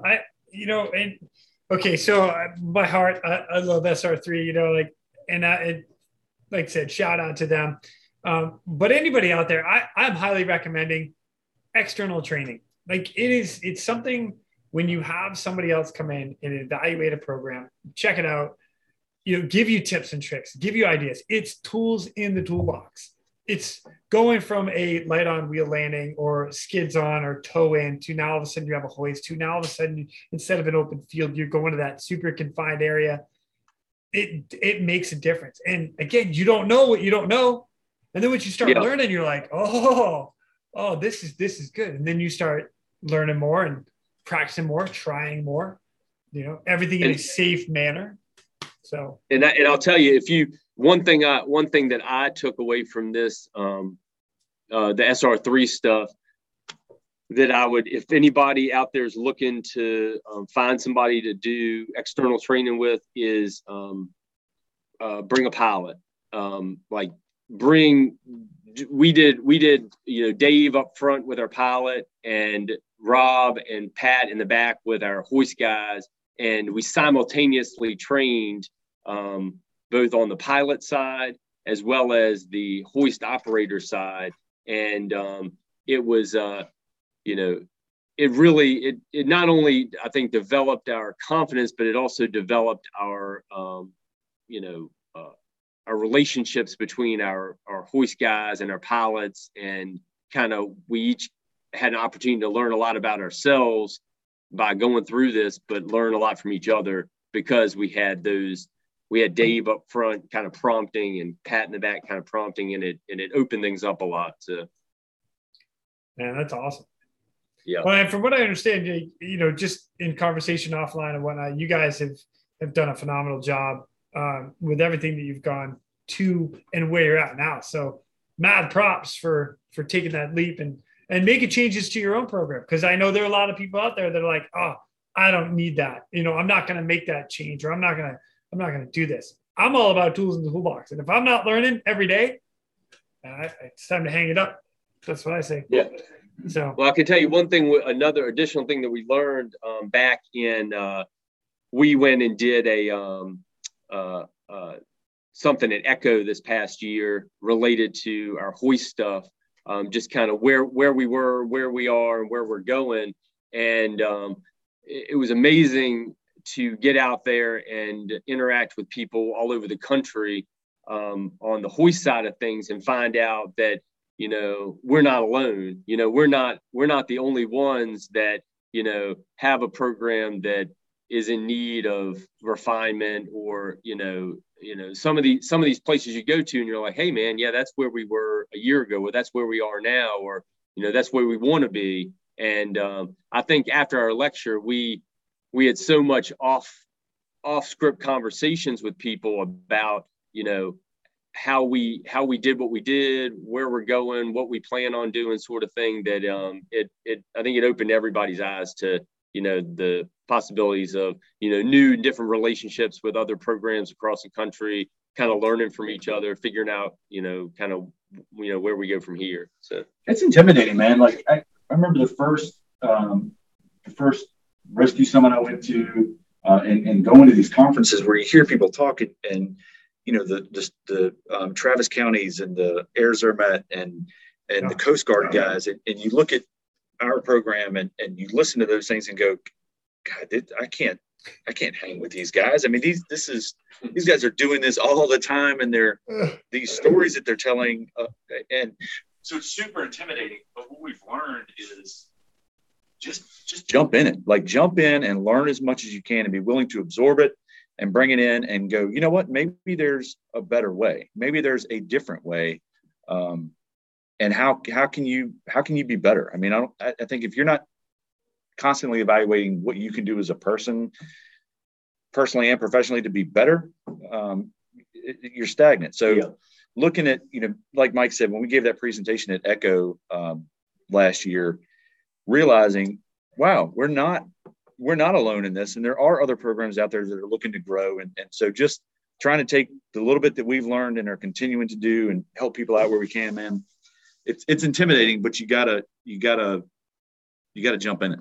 Yeah, I agree. And we got to hang with SR3 on the Gulf Coast of Florida. So. Yes. Oh, that's awesome.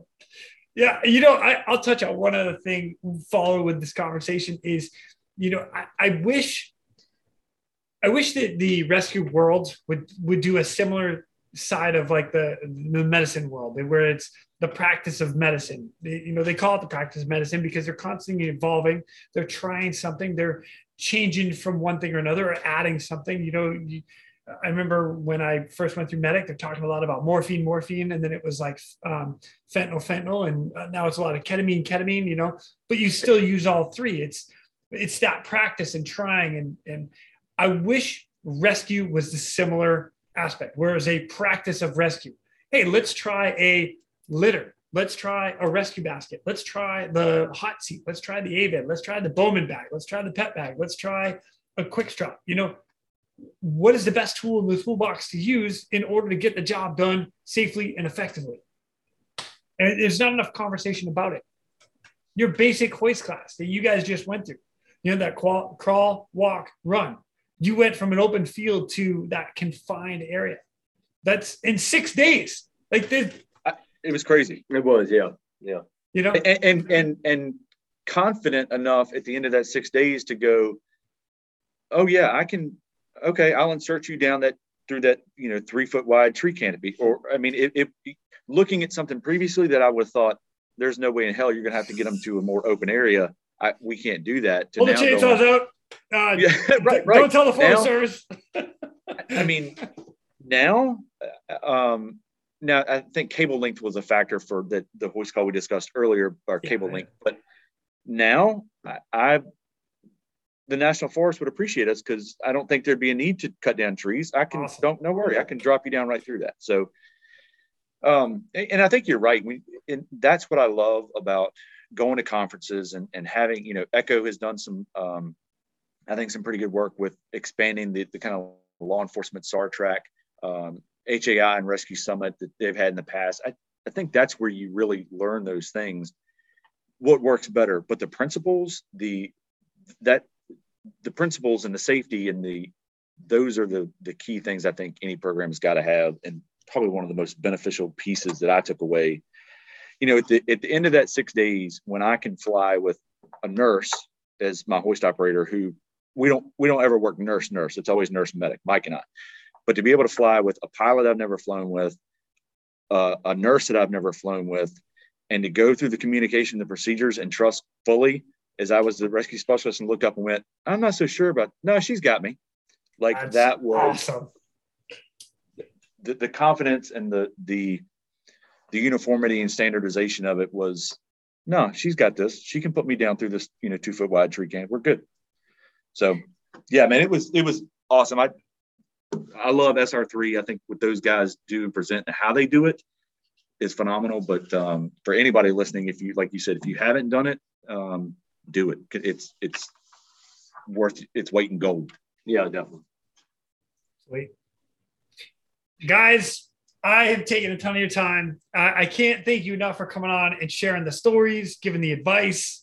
It has been an absolute pleasure to have you guys on. I will be in Virginia soon, and when I get there, I'm calling you. I'm just throwing that out there. Call me up, dude. Yeah. We'll go out. We'll have a beer and talk some more hoist stuff. Yeah, that's what I'm talking about. Awesome. Yeah, we'll be upset if you don't. Duly noted. All right, I'm sending the message right now. Okay. Awesome. Hey man, thanks for having us. I super appreciate you having us on and the time and just giving us this opportunity on your platform. I think it's great what you're doing. So thank you. Thank you. Yeah. My pleasure. My pleasure. Awesome. Well, I'll be in touch, guys. I promise. And with that, ladies and gentlemen, we are out of here. Go. Thank you for tuning in. We hope you enjoyed this episode of the Real Rescue Podcast. Please take a minute to like, subscribe, and hit that share button. I'm pulling chocks and taking off, but before I go, if anyone out there has a rescue story they would be willing to share, I would be humbled and honored to have you on as a guest. Or if you have any questions about rescue or anything else we talk about here, send an email to jason@therealrescue.com. That's Jason at TheRealresq.com. You can also check us out on our web pages, therealrescue.com, our Facebook page, and our Instagram page @TheRealRescue. Again, a special thank you to all of you staying on the watch today. Always remember, when that SAR alarm goes off, those in distress are praying for a miracle. They are going to get you. Until next time, fly safe and swim hard.